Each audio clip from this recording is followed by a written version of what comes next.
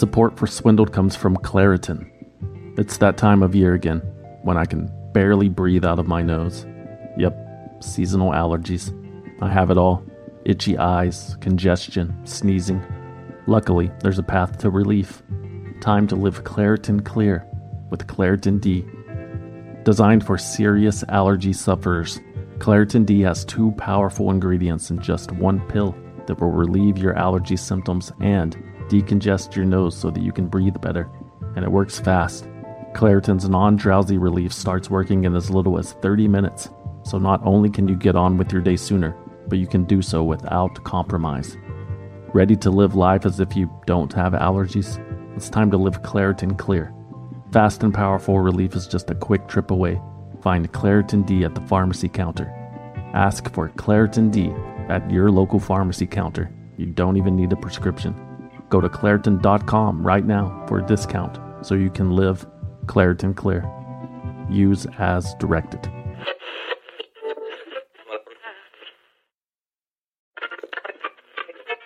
Support for Swindled comes from Simply Safe. Summer is coming. Do you have any fun travel plans? I bet you do. And you're just going to leave your home unprotected like that?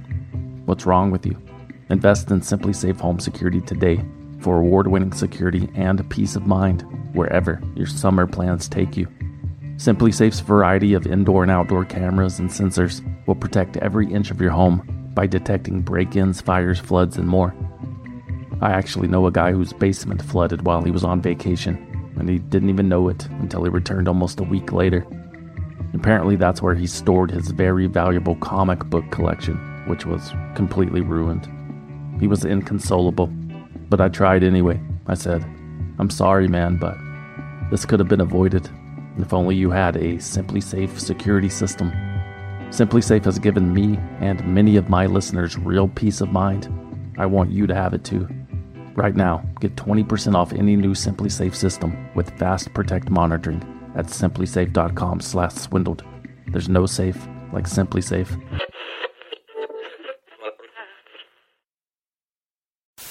In the past few days, I've begun to atone for my private failings with my wife, Silda, my children, and my entire family. The remorse I feel will always be with me. Words cannot describe how grateful I am for the love and compassion they have shown me. From those to whom much is given, much is expected. I have been given much: the love of my family, the faith and trust of the people of New York, and the chance to lead this state. I am deeply sorry that I did not live up to what was expected of me. To every New Yorker and to all those who believed in what I tried to stand for, I sincerely apologize. On March 12, 2008, New York's Democratic Governor Eliot Spitzer resigned from office in disgrace amid a prostitution scandal. It was discovered that in the span of 6 months, Spitzer had hired escorts on at least 7 different occasions from an agency named Emperor's Club VIP, and he had paid a total of more than $15,000 for their services. Federal agents had begun monitoring Spitzer after a bank reported suspicious activity in the governor's personal accounts. Spitzer had attempted to transfer more than $10,000 to various and obvious offshore shell corporations in a series of small transactions that would avoid detection. The bank flagged the transfers anyway because they feared that Governor Spitzer was being extorted by some kind of organized crime network. But after an FBI surveillance campaign caught the governor with his pants down, it became clear that Eliot Spitzer had been paying up to $5,000 an hour for sex. Everything truly is more expensive in New York. Hiring escorts was a bold move for a politician that spent so much time and resources punishing sex workers. In fact, while governor, Eliot Spitzer had signed laws that made it a felony to get caught hiring a prostitute in New York. Yet, even though he had broken several laws by paying for his prearranged tryst, Spitzer was never charged with any crime. Instead, once out of office, the former governor was given his very own talk show on CNN, while the operators of Spitzer's favorite escort service spent years behind bars. And come to find out, Spitzer's rash of escort encounters during 2007 and 2008 was not the result of some sudden moment of weakness for the former governor. It was more like a lifestyle. But I supplied him with call girls when he was both Attorney General and actually going after people committing those crimes and making examples out of them. So there's a huge level of hypocrisy behind what he was doing. A huge level of hypocrisy. According to Kristen Davis, the woman in that clip, Spitzer had been hiring escorts for years. Kristen knew this because she was the one fielding his calls. She said Spitzer always paid cash, and her escort said he could be too rough in a scary way and always kept his socks on in bed. Of course, Elliot Spitzer has denied those allegations, and the information Kristen Davis dispersed publicly has never been independently verified. However, it is true that Davis had owned and operated her own escort service. In fact, she was arrested in the ensuing crackdown prompted by the Spitzer scandal and spent 4 months in prison on charges of promoting prostitution.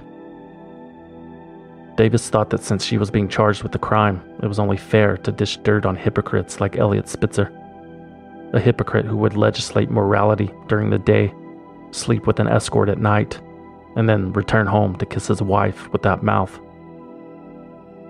Investigators estimate that Elliot Spitzer had spent $80,000 on escorts over the years. He was just one of many reasons why Kristen Davis's escort business was reportedly netting more than $2 million a year. He was one of the reasons why Davis had $500,000 in her checking account. And Elliot Spitzer was also one of the reasons why Kristen Davis walked out of prison without a penny to her name. The government had seized all of her assets, yet Spitzer walked away scot-free for another round of the board. How do you feel about Elliot Spitzer?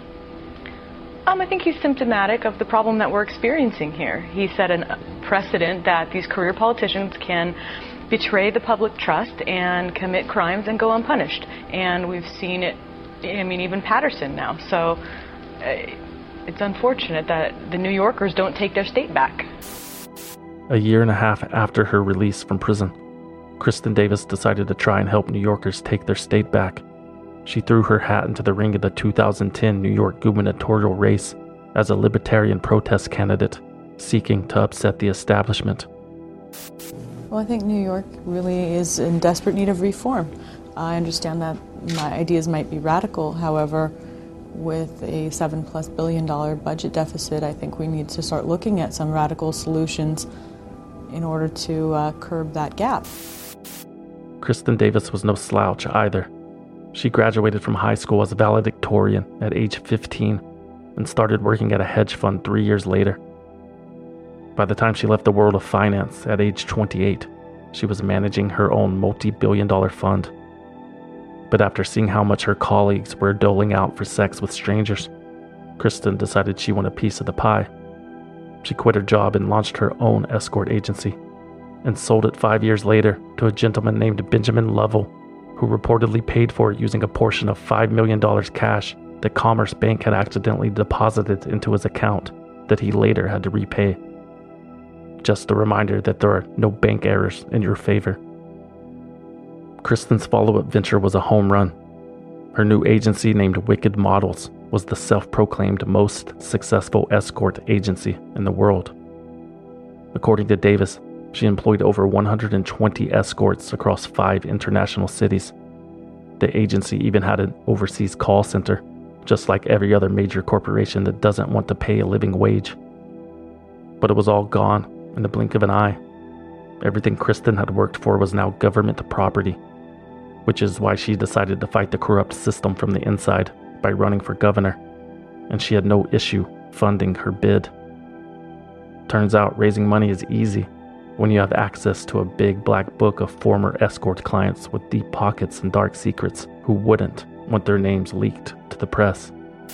Hi, I'm Kristen Davis, independent candidate for governor. It's outrageous that New York has not legalized same-sex marriage. Andrew Cuomo says he supports it, but when the marriage equality bill was before the Senate, he was asked to call 3 undecided Democratic senators and declined. A vote for me sends a strong message to Cuomo. We demand gay marriage now. In other words, vote homo, not Cuomo. By today's standards, Kristen Davis's 2010 policy proposals were not that radical. Legalize gay marriage, legalize marijuana, legalize sex work. They were policies that would generate revenue for the state, which could be used for public good. Things like education or infrastructure.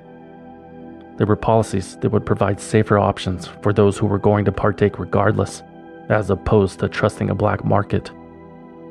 Policies that, when introduced, are often dragged to the bottom by the puritanical anchor that remains chained around the neck of civilized society, the dead weight that we drag behind us as we inch our way along the endless march of progress. Logical solutions are dead on arrival because certain ideas make some people feel yucky, thanks to pseudoscience and ancient biblical texts. It's like waiting for a stubborn toddler to put on its shoes when you're trying to leave the house. Until those laces are tied, I guess we can just keep pretending that prohibition actually works. But as popular as her policies might have been, there was no sense in pretending that Kristen Davis had a realistic chance of winning that election. In the end, she wouldn't even appear on the ballot. It's almost like Kristen and her third-party progressive policies were being pushed by an outside force in an attempt to steal votes from the establishment candidates. Sounds crazy until you discover who was pulling the strings behind Kristen Davis's campaign. Kristen Davis is a brilliant woman, a friend of mine, someone who has made mistakes and has paid her debt to society. That's the voice of Roger Stone, the infamous political strategist, lobbyist, and terrible dresser, who has never been one to shy away from pulling tricks of his own. Roger Stone met Kristen Davis during her post-prison media blitz and took the Manhattan Madam under his wing. Stone managed Davis's campaign for governor, as well as her follow-up bid in 2013 for New York City Comptroller, in which Davis was running against an old friend. Eliot Spitzer is back in the political game. The former New York governor plans to run for the New York City Comptroller's office. That's according to an interview released Sunday night by the New York Times. A full circle that soon spiraled out of control.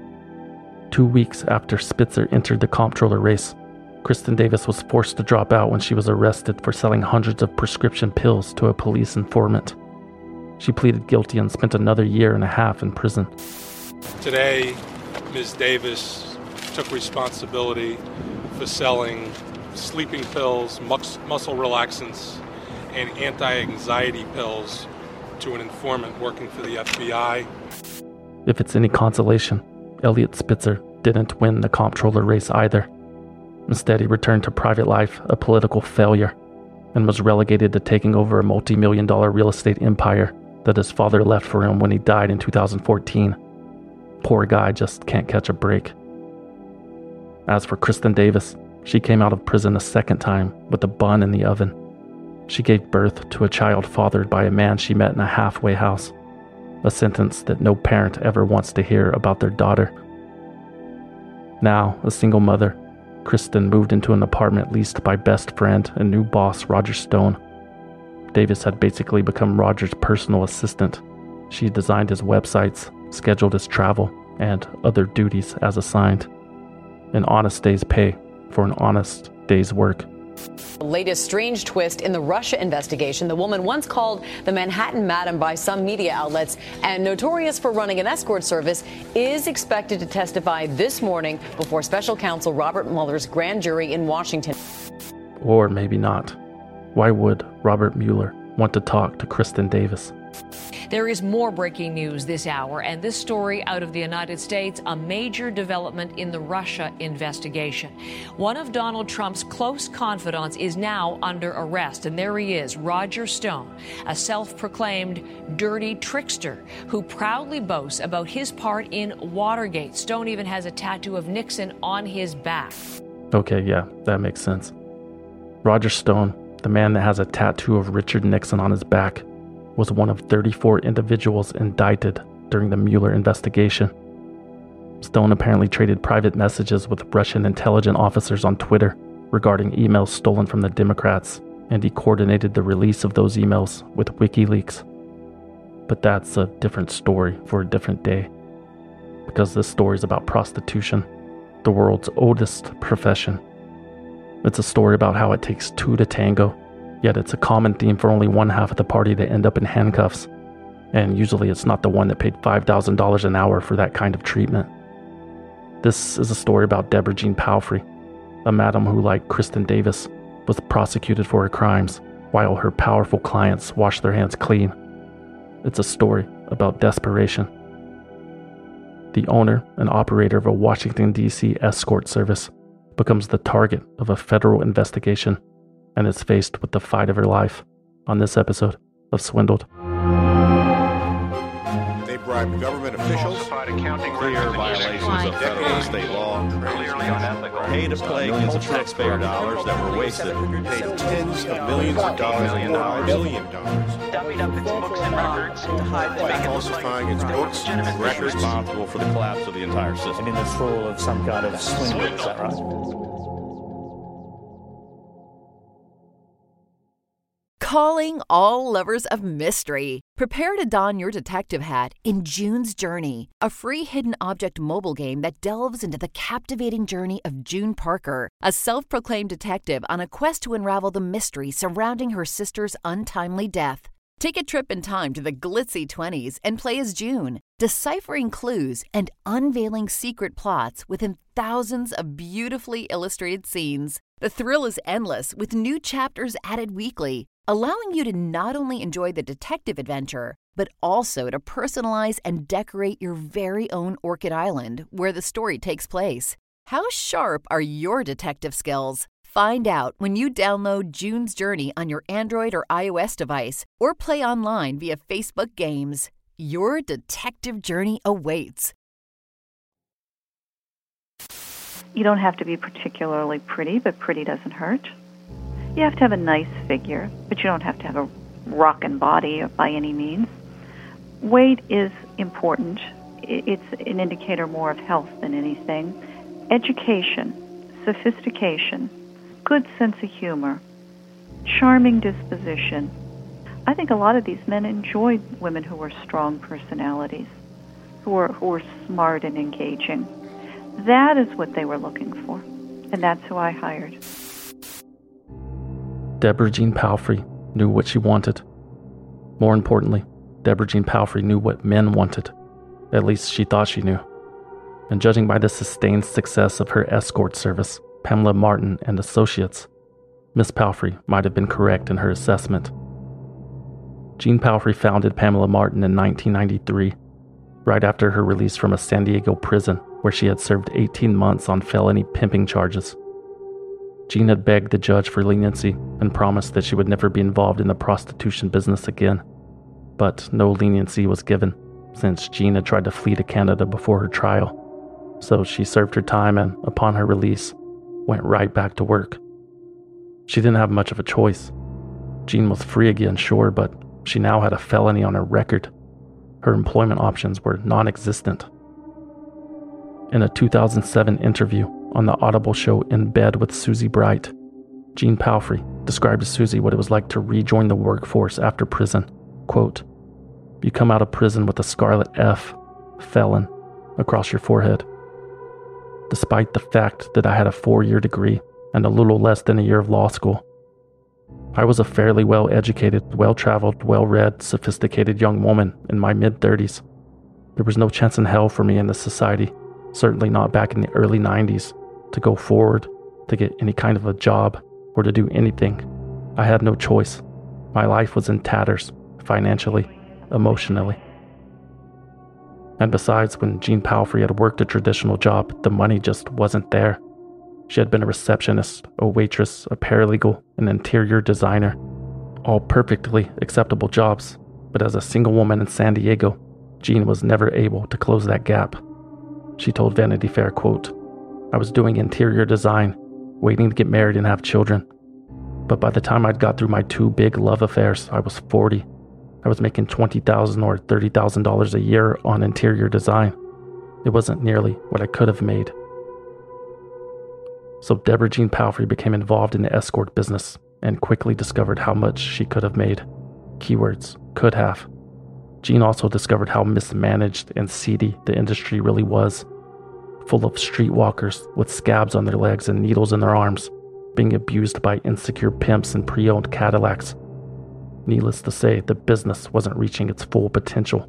My God, they're nincompoops. There had to be a better way, and there was. So in 1990, at 36 years old, Jean Palfrey started her first escort company. She managed the comings and goings of more than a dozen escorts and kept a percentage of the proceeds for herself. Jean was on pace to earn a six-figure income in her first year of operation, until a mother of one of her escorts ratted her out to the authorities, which led to her arrest and the closure of her first foray into the world of sex work. Jean Palfrey had learned a lesson. Well, kind of. Even though she was diving right back into the industry that had landed her behind bars, Palfrey vowed to not repeat the same mistakes with her new venture, Pamela Martin and Associates. For starters, Jean professed never to hire younger girls with angry mothers. Instead, Palfrey made it her mission to recruit a more sophisticated woman. A Pamela Martin escort would own a car and a cell phone. She would have some form of employment outside of her escort work, and she would possess or be in the process of obtaining a college education. I employed independent contractors ages 23 to 25 years of age and up to age 55, with 2 to 4 years of college education. Many had graduate school educations. Palfrey wanted her escorts to have what she referred to as the Ann Taylor look: classy, well-groomed, and drug-free, weight proportionate to height, a businesswoman in the streets, an animal in the sheets kind of vibe. Except according to Jean Palfrey, she wasn't in the business of selling sex. No, Pamela Martin and Associates offered, quote, fantasy services. The only two things that are considered basically illegal are prostitution, intercourse of any kind, and oral sex. Otherwise, everything is absolutely legal for all intents and purposes. Right. Fantasy services. Anything but intercourse or oral sex for $300 an hour, 90 minutes at a time. Wink, wink. Nudge, nudge. Of course, offering fantasy services instead of sex seems like some kind of legal loophole that would keep Jean from going to prison again if the police ever came sniffing around. But it was obvious to anyone with a penis what Pamela Martin and Associates was selling. If it ever came down to it, Jean would simply plead ignorance to what happens behind closed doors and stand behind what she advertised. Jean even had her escorts sign contracts that guaranteed their termination if they ever participated in illegal activity on the job. That's not to say that Jean treated her escorts poorly. Quite the opposite, in fact. Pamela Martin escorts were paid fairly and retained full control of their schedules and appointments. All Jean asked is that they work at least 3 nights a week. Madame Palfrey also offered her gals, as she called them, guidance and empowerment. She distributed newsletters containing safety tips and ways to avoid the, quote, misogynists who were out to get them. The whole operation was built on mutual respect and consideration between the owner and the escorts, a philosophy that the escorts seemed to appreciate. One of Jean's former employees told Vanity Fair that she was treated better at night than during the day, when the men in the office would refer to her as the blonde and slap her on the ass. Also, it should be pointed out, it was never about greed. I think it's about leveling the playing field a little bit financially. To recruit new escorts, Jean advertised in student newspapers and alt weeklies, and she received responses from the exact demographic that she was targeting. There were real estate agents, college professors, and naval lieutenants, professional women in need of a supplemental income, highbrow women that appealed to highbrow men, because that's the type of client Jean had targeted. No longer would her business service the San Diego area. Instead, Pamela Martin and Associates would cater to the lonely men on the Hill in Washington, D.C. Both the independent contractors and the clientele were upscale and came from the more refined walks of life here in the nation's capital. And business was booming. You could drive down the streets of Washington and look at every building on your left and your right, and in each and every one of those buildings, we had clients. Think about that the next time your husband has a late night at the office. Speaking of offices, even though Pamela Martin operated in the D.C. metro area, Jean Palfrey remained stationed on the West Coast. Anyone who called the escort service's DC phone number was forwarded to a line set up in the laundry room of Palfrey's Vallejo, California home. Palfrey would answer using the persona Miss Julia and take down the client's name and preferences, and then match those preferences with one of her escorts on call. The time and place would be scheduled, a financial figure would be agreed upon, and the date would take place. When it was over, half of the fee would be sent back to Jean in the form of a money order to her post office box in California. The client's information would be shredded. Business as usual. It was a foolproof system, and it worked flawlessly for the next 13 years, until there was a knock on Jean Palfrey's door on October 4th, 2006. Support for Swindled comes from Simply Safe. When you travel, do concerns back home nag you? You know, did you lock up? Did you leave a window open? Did you forget a child? Things like that. I know I do. That's why I recommend investing in Simply Safe Home Security today for award-winning security and peace of mind wherever your summer plans take you. Here's a true story that happened to me last week. I was out of town in an unfamiliar city, in an unfamiliar room. It was midnight and I was about to fall asleep when I get an alert on my phone. Simply Safe glass break sensor triggered. Not good. So I log in to view my cameras and I see a massive hailstorm pounding my house in real time. Long story short, I sent a friend over to take care of it. His night was ruined. I slept like a baby. Thank you, Simply Safe. Simply Safe has given me and many of my listeners real peace of mind. I want you to have it too. Right now, get 20% off any new Simply Safe system with Fast Protect monitoring at simplysafe.com/swindled. There's no safe like Simply Safe.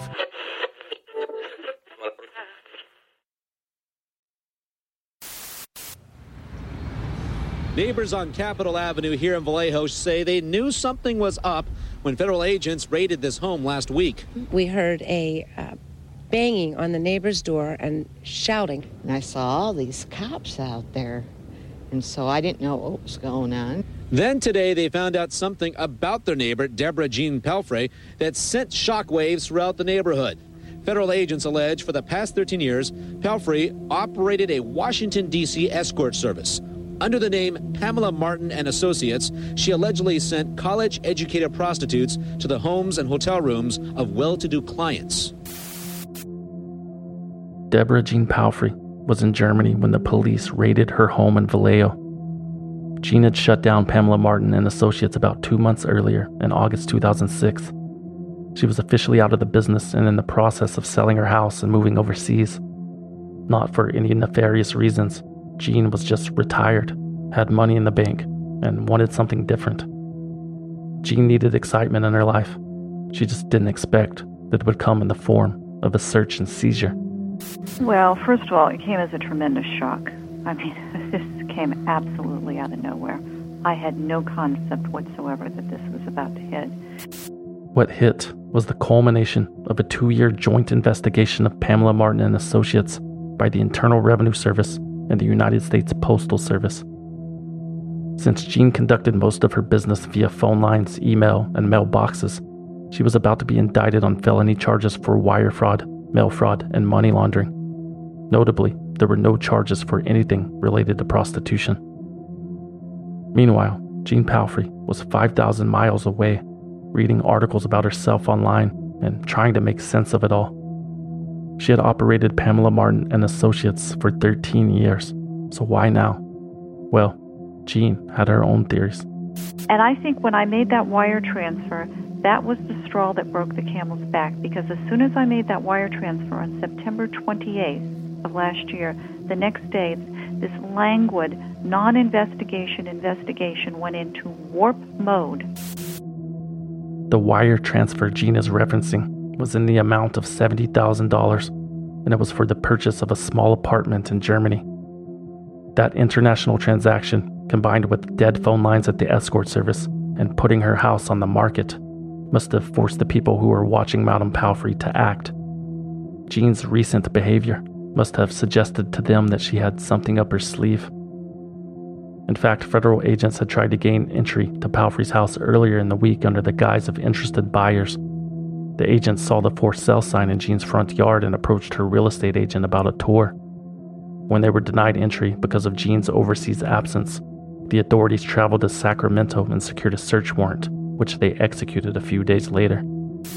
They got a search warrant based upon information that was 3.5 to 5.5 years old. Now, for your audience, to put this into perspective, rarely is a search warrant ever issued in this country, in any kind of a case, in any jurisdiction, on information that is older than 6 months.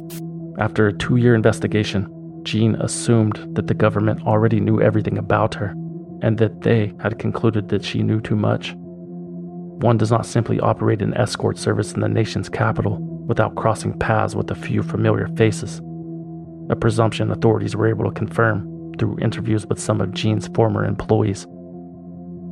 Jean assumed that they, whomever they were, could not afford to take the risk of some madam fleeing the country and exposing her former clients, even though Jean had no intention of doing so. They could not afford to be blindsided by scandal so close to an election. They wanted to know what she knew.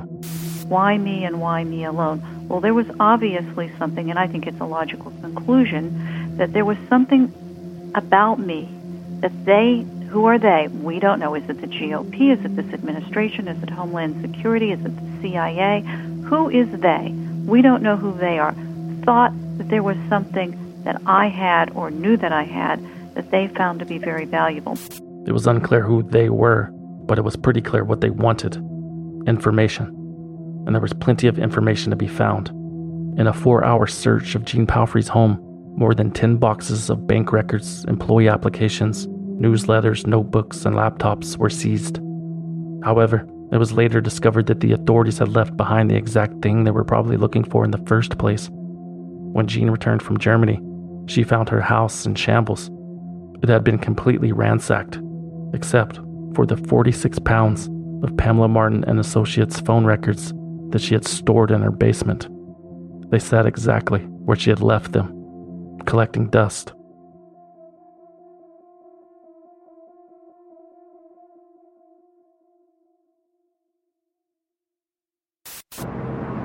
Palfrey says this was all on the up and up. She says she reported all of her revenue to the IRS and even had 1099s prepared every year for her workers. Now, she is alleging that she's broke, that she can't afford to put up a defense. And so in order to raise money, she says, or her lawyer rather, in these civil proceedings says she wants to sell phone records from her company. Her lawyer says this amounts to as much as 15,000, the contact information for as much as 15,000 people, addresses and phone numbers. So obviously, Dawn, a lot of nervous people here and others who are just curious to see what names might come out of this. Having returned to the United States, Deborah Jean Palfrey scrambled to defend herself. Unfortunately, the federal government has seized all of her assets, totaling about $500,000, which left her with no way to retain counsel. Jean was relying on uninspired and overworked public defenders before she contacted Montgomery Blair Sibley, a kilt-wearing civil forfeiture expert who agreed to represent her and put up a fight. But in order to put up a fight, Jean Palfrey would need money. So she decided to auction off the only thing she had left of value, 13 years of Pamela Martin and Associate phone records. There was great public interest in whose phone numbers were on that list, but that plan was foiled when a judge ruled that the government would collect any proceeds from the sale. In response, in March 2007, Jean Palfrey just gave the phone records away, 4 years' worth to ABC News. Jean hoped that the media would identify some of her former clients who could testify on her behalf that the services they received were merely fantasy services and perfectly legal. She was so confident that it would work out in her favor that she turned down a plea deal that included a 4-month prison stay. Jean Palfrey did not want to go back to prison. Jean Palfrey wanted to go to trial. Jean Palfrey wanted a war. Nonetheless, the decision ultimately was made to hand over the records to a responsible media outlet, in this case ABC News in New York, without compensation and or promises or guarantees of any sort. Even though ABC News is under no obligation whatsoever to me, I do expect their reporting to help identify potential witnesses for my defense. For me, this is an absolute necessity, since the government has placed me in the untenable position whereby I do not have sufficient monies to undertake this extraordinarily expensive task.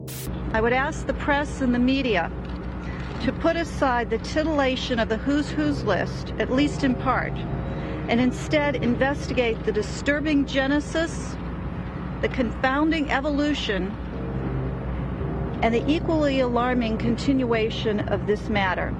I believe there is something very, very rotten at the core of my circumstance, and without money to hire my own investigators, I must rely upon your acumen and talent here, the press and the media, to uncover the truth. The first client from the Pamela Martin phone records to be identified was 67-year-old military specialist and Pentagon advisor Harlan Ullman. Jean Palfrey had identified Ullman herself in court papers she filed because she remembered him being so, quote, unpleasant.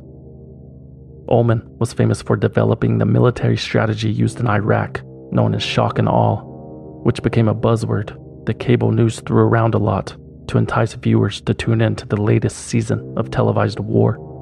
The notion, as I had envisaged it, of shock and awe is being put into practice by the U.S. military with brilliance. Harlan Ullman responded to the outing with, quote, "It doesn't deserve the dignity of a response." No criminal charges were filed against him. ABC News followed up Palfrey's leak with one of their own, and it was a big one. 65-year-old Randall L. Tobias, the Deputy Secretary of State under Condoleezza Rice. Tobias's private cell phone number was on the madam's list. Ironically, one of Randall L. Tobias's jobs was directing foreign assistance programs to combat prostitution and prevent AIDS worldwide. But while in that position, Tobias decided to cut off foreign aid to third world countries that provided condoms to its sex workers, opting to promote abstinence as the primary method of AIDS prevention instead. Deborah Jean Palfrey had no sympathy for these people that were being exposed. And I sure as heck am not going to be going to federal prison for one day, let alone, 4 to 8 years here, because I'm shy about bringing in the deputy secretary of whatever. Not for a second. I'll bring every last one of them in if necessary. When confronted by ABC, Randall Tobias admitted to using the Pamela Martin service, but claimed that it was nothing sexual. He told ABC that he used to, quote, have gals come over to the condo to give me a massage. Tobias said that he didn't even know the women's names. He compared it to ordering a pizza. It was exactly what Jean Palfrey wanted to hear. Friday's admission by Mr. Tobias that he engaged in legal activity while a customer of my firm supports my position all along that I operated a sexual, albeit legal, business for 13 years from 1993 to 2006. But if she was looking for an ally in Randall Tobias, that just wasn't going to happen. Tobias resigned from the State Department on April 27, 2007, citing personal reasons. He was subsequently appointed as president of the board of the Indianapolis Airport Authority. The mayor of Indianapolis said of Tobias in the appointment, quote, America believes in second chances. No criminal charges were ever filed against him. And while Randall Tobias was a big name, the best was yet to come. I want to again offer my deep, sincere apologies to all those I have let down and disappointed with these actions from my past. I am completely responsible, and I'm so very, very sorry. No matter how long ago it was, I know this has hurt the relationship of trust I've enjoyed with so many of you, and that I have a lot of work to do to rebuild that. I will work every day to rebuild that trust.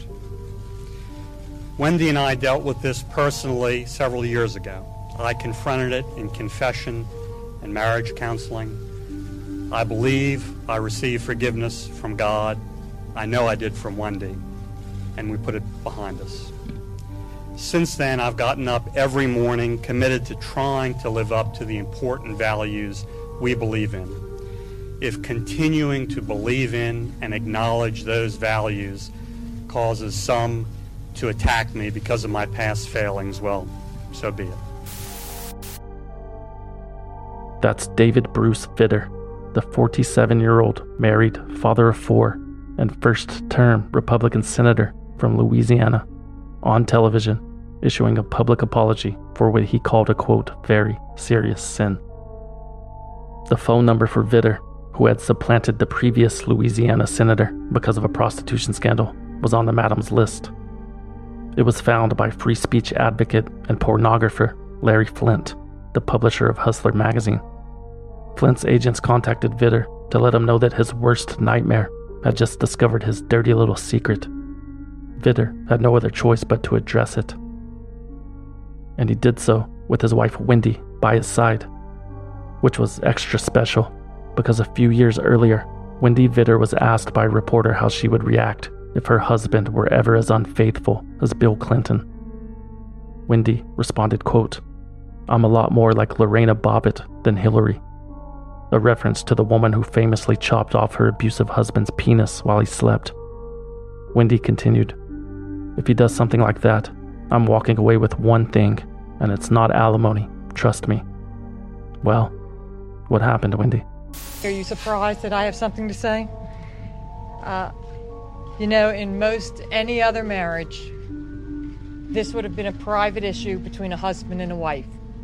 Very private. Obviously, it is not here. Like all marriages, ours is not perfect. None of us are. But we choose to work together as a family. When David and I dealt with this privately years ago, I forgave David. I made the decision to love him and to recommit to our marriage. To forgive is not always the easy choice, but it was and is the right choice for me. I agree. Forgiveness is a better choice than body mutilation. But Wendy may have made that decision before she heard the rest of the news. Sex workers in New Orleans were alleging that David Vitter was well known in the local industry. So well known that they even had a nickname for him. They called him Vitter the Shitter because he had a diaper fetish. I mean, hey man, that's cool. Whatever you're into. But it does make this campaign ad where Wendy tells David to change a diaper seem kind of weird in retrospect. Bottom line, for the sake of our children, there are a lot of things I'm going to change. Great, David. You can start by changing Jazz. I'm David Vitter, and I approve this message. Yeah, I bet you do approve that message, David. You bad boy. Anyway, Deborah Jean Palfrey was enjoying the shit show. Again, she felt no remorse for what was happening to these people. I don't wish to ruin anyone's life. However, I do share the same mindset as Larry Flynt, expose the hypocrites. Mm-hmm. And for those few dozen to 100 or so that ultimately will be revealed, like David Vitter, I go to sleep very, very easily at night without any guilty feelings whatsoever about the David Vitters of the world. But he has the ability to send us to war, in part. Mm-hmm. He has a vote. We don't have a vote, but he has a vote. So these people not only are hypocrites, they're kind of dangerous.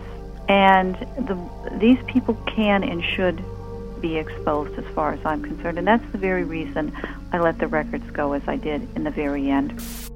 But David Vitter's life wasn't ruined.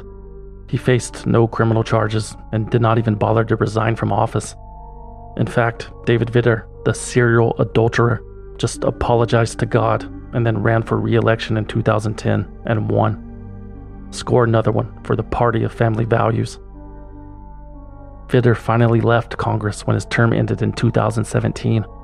And now, like every politician, the former senator currently works as a lobbyist for Mercury LLC, where he continues to live out his sexual fantasies by fucking the rest of us. But that's where the bombshells ended.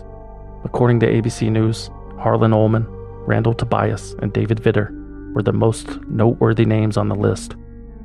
There were other business executives, NASA officials, and military officers, but again, according to ABC News, none of them were well known enough to bother publishing. And unfortunately for Jean Palfrey, none of the men identified from the phone records would agree to testify in her defense that they had procured perfectly legal and sexless dates with her escorts. Instead, the men just slithered away like snakes in the grass, while Jean Palfrey faced the music alone. I just keep my head high. I guess I'm made of something that Brandy Britton wasn't made of. You know, I've got something in me. What that is, it can't be defined, but there's something in me that won't let him get away with it. And I'm not going to let these bastards get away with it. Brandy Britton was a mother of two. She had a doctorate in sociology and was a former professor at the University of Maryland, Baltimore County. Brandy Britton was also an escort. She had even worked for Deborah Jean Palfrey for a short period of time before she branched out and started her own operation, where she worked for herself under the name Alexis Angel. Brandy ran her business out of her house in an unsuspecting neighborhood in Baltimore. Her neighbors claimed to have noticed cars coming and going all the time, but thought nothing of it. They were more annoyed by the 2 pot-bellied pigs that Brandy kept as pets. However, Brandy's neighbors did notice more activity than usual one day in January 2006. They saw Brandy being escorted out of her house in a pair of handcuffs by a pair of vice cops. Apparently, Alexis Angel had scheduled an appointment with an undercover officer. She was charged with 4 counts of prostitution-related crimes. And the story went public. Brandy Britton was exposed and humiliated, and her upcoming trial weighed heavily on her mind. But more immediate, Brandy had no source of income. She had no way to pay her mortgage. Brandy fell so behind on payments that her house was sold in foreclosure. But before she could be evicted, Brandy Britton walked into her living room, tied a noose around her neck, and hanged herself from the rafters. Of course, since their stories were similar, Jean Palfrey was asked about what she thought happened to Brandy Britton. Palfrey told ABC News, quote, "She couldn't take the humiliation. Her whole life was destroyed." It was tragic. Not everybody can be as strong as Jean Palfrey, who made her intentions clear in conversation with famous Sandy Hook school shooting denier Alex Jones. The fact that you're so visible really protects you going on Larry King and other big shows, but you want to put it on record that you're not planning to commit suicide? No, I'm not planning to commit suicide. I'm planning to go into court on April 7th if indeed we do have the trial, and I plan on defending myself vigorously, and I plan on exposing the government in ways that, I do not think they want me to expose them. I want them to explain to me in open court why they came after me. Deborah Jean Palfrey's trial began on April 7th, 2008. Both clients and escorts served as witnesses for the prosecution. They testified under oath that they had engaged in sexual acts in exchange for money with Palfrey's knowledge. The escorts even detailed how Palfrey's screening process included sleeping with the man of the madam's choosing for no money, because that's not something a cop would do. One of the escorts that testified at Palfrey's trial was 38-year-old Rebecca Dickinson, more formally known as Lieutenant Commander Rebecca Dickinson. She had served 19 years in the Navy and was currently an instructor at a naval school in Georgia, but to earn some cash on the side, Rebecca had worked for Jean Palfrey.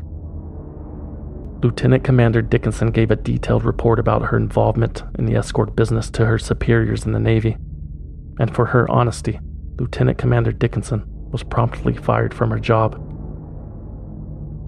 Navy spokesman Captain Jack Hanslick addressed her dismissal, quote, "We expect the men and women who serve in our nation's Navy to adhere to a standard of conduct that reflects our core values of honor, courage, and commitment. Lieutenant Commander Dickinson's conduct will prevent her from wearing this uniform ever again in the service of our country."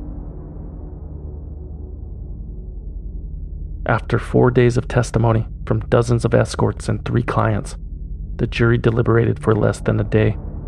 They found Deborah Jean Palfrey guilty on 4 felony charges of money laundering, racketeering, and 2 counts of mail fraud.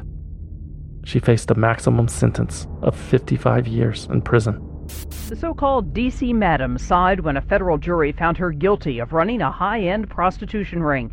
The 52-year-old repeatedly denied the escort service she ran for 13 years engaged in prostitution and said if any of the women engaged in sex acts for money, they did so without her knowledge. After the verdict, Deborah Jean Palfrey traveled to Florida to stay with her mom, and she reportedly cried in her room for 2 weeks straight. Jean felt so betrayed by her gals that testified on the stand. She felt so discouraged by the whole appeals process. It was never going to work. Deborah Jean Palfrey just felt so defeated. And she would have to wait almost 3 full months before learning her fate. And she knew it wasn't going to be good. Even though 55 years was the maximum sentence, realistically, she would probably receive 8 to 15 years. But still, at 52 years old, 8 to 15 might as well be a life sentence. Thinking about it all just made Jean feel so tired. On May 1st, 2008, Jean's mother, Blanche Palfrey, woke up from a nap around 10 a.m. She noticed Jean's bedroom was empty, and outside, a tricycle that was typically stored in the shed was sitting on the lawn. Blanche walked outside to see what Jean was doing and called out her daughter's name, but she was nowhere to be found. A bit befuddled, Blanche slid the door to the shed open to put the tricycle back inside, and there she was. There was Jean. There was her daughter, with a nylon rope wrapped around her neck, hanging from the ceiling, gently swaying side to side. Upon entering the shed located on the west side of the residence, Blanche Palfrey discovered her daughter, Deborah, had apparently hung herself using a nylon rope from a metal beam on the ceiling of the shed. She then called 911. Obviously, the mother's very distraught. Discovering your child, in this state's not something anybody wants to go to, and we feel for the family as their victims in this case, just as in any other case where a suicide leaves behind a whole mess of victims. Suicide leaves behind a whole mess of victims, and in some cases a whole mess of conspiracy theories. People like Alex Jones, who suffers from chilly amnesia, latched onto the story and touted it as proof of a murderous deep state. They claimed that Jean Palfrey's death was proof that there were some powerful names in those phone records who wanted her silenced. Names like Dick Cheney, Rudy Giuliani, and even human Senator Ted Cruz have been floated around. Of course, that's all unsubstantiated rumor and hearsay, but Jean Palfrey did publicly announce that she was not planning to commit suicide. So, maybe it was true. Maybe it was all true. Maybe Deborah Jean Palfrey just knew too much. She was in too deep. Dead women tell no tales. But Florida police found nothing at the scene that suggested foul play, and immediately after the news of Palfrey's death made the rounds, author Dan Modea, who was helping the madam write a book, spoke with Time magazine about how Jean told him very clearly one day that she would rather kill herself than go back to prison. But the most crucial evidence that Jean Palfrey had taken her own life came in the form of the notes that she had left behind. In the bedroom of her mother's house, on the nightstand, there was a notebook that contained 2 letters, one addressed to Jean's mother Blanche and the other to her sister Bobby. Both letters were dated April 25th, 2008, about a week prior to Jean's suicide. In the note to her mother, Jean apologized for her final action and tried to explain why it had come to this. Quote, "I cannot live the next 6 to 8 years behind bars for what both you and I have come to regard as this modern-day lynching, only to come out of prison in my late 50s, a broken and penniless and very much alone woman." In the letter to her sister, Jean described how there was no way out, no exit strategy, other than the one she had finally chosen. Jean expressed love for her younger sister and told Bobby to remain strong for their mother and to help her in any way possible. On the back of one of the notes, Jean had written, "Do not revive, do not feed under any circumstance." Truly a tragic ending for a woman who had remained so strong through it all. But I guess everybody has a breaking point. This is what Washington Post staff writer Monica Hesse wrote about the incident. Because ultimately, Palfrey's death isn't only about feminism or the justice of her sentence or the hypnotic circus of it all. It is also about one woman alone in the shed next to her 76-year-old mother's trailer, deciding that the future seemed too much to bear. Stripped of meaning and analysis and cultural contexts, it's very, very sad. Swindled is written, researched, produced, and hosted by me, a concerned citizen, with original music by Trevor Howard. Special thanks to Susie Bright and Audible for allowing us to use excerpts from her interview with Deborah Jean Palfrey. This episode wouldn't have been the same without it. You can listen to Susie's entire interview with Jean on her show In Bed with Susie Bright, which you can find exclusively on Audible. There's a link in the show notes of this episode and on the Swindled website. I've made it easy for you. Go check it out. I highly recommend it. Thanks again, Susie. Also, special thanks to Nana Gangadze for lending her voice to this episode. Nana hosts a podcast called Vacant Frames, which combines art history with detective work to explore the stories and mysterious fates of lost artworks. Very interesting. Go check it out. For more information about Swindled, you can visit swindledpodcast.com and follow us on Instagram, Facebook, and Twitter at Swindled Podcast. This show is a completely independent production, which means no network, no investors, no bosses, and we plan to keep it that way. But we need your support. Become a valued listener at patreon.com/swindled. Not only will you help the show, but you will get something in return. For as little as $5 a month, valued listeners get early access to new episodes and exclusive access to bonus episodes, which you can't find anywhere else.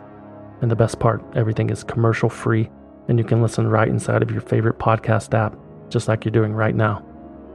Also, every once in a while, all of us valued listeners will gather in a single room and talk bad about the unwashed masses, aka you, person who hasn't joined yet. My God, they're nincompoops. Okay, that's not true, but everything else is. Go join. Do it. I will love you forever. Patreon.com/swindled. Or if you want to support the show and look fabulous while doing so, consider buying something you don't need at swindledpodcast.com/shop. There are stickers, patches, hats, hoodies, posters, t-shirts, and more. And it is all designed by yours truly. Go check it out. swindledpodcast.com/shop. If you don't want anything in return for your support, you can always simply donate using the form on the homepage. Anything helps. That's it. Thanks for listening.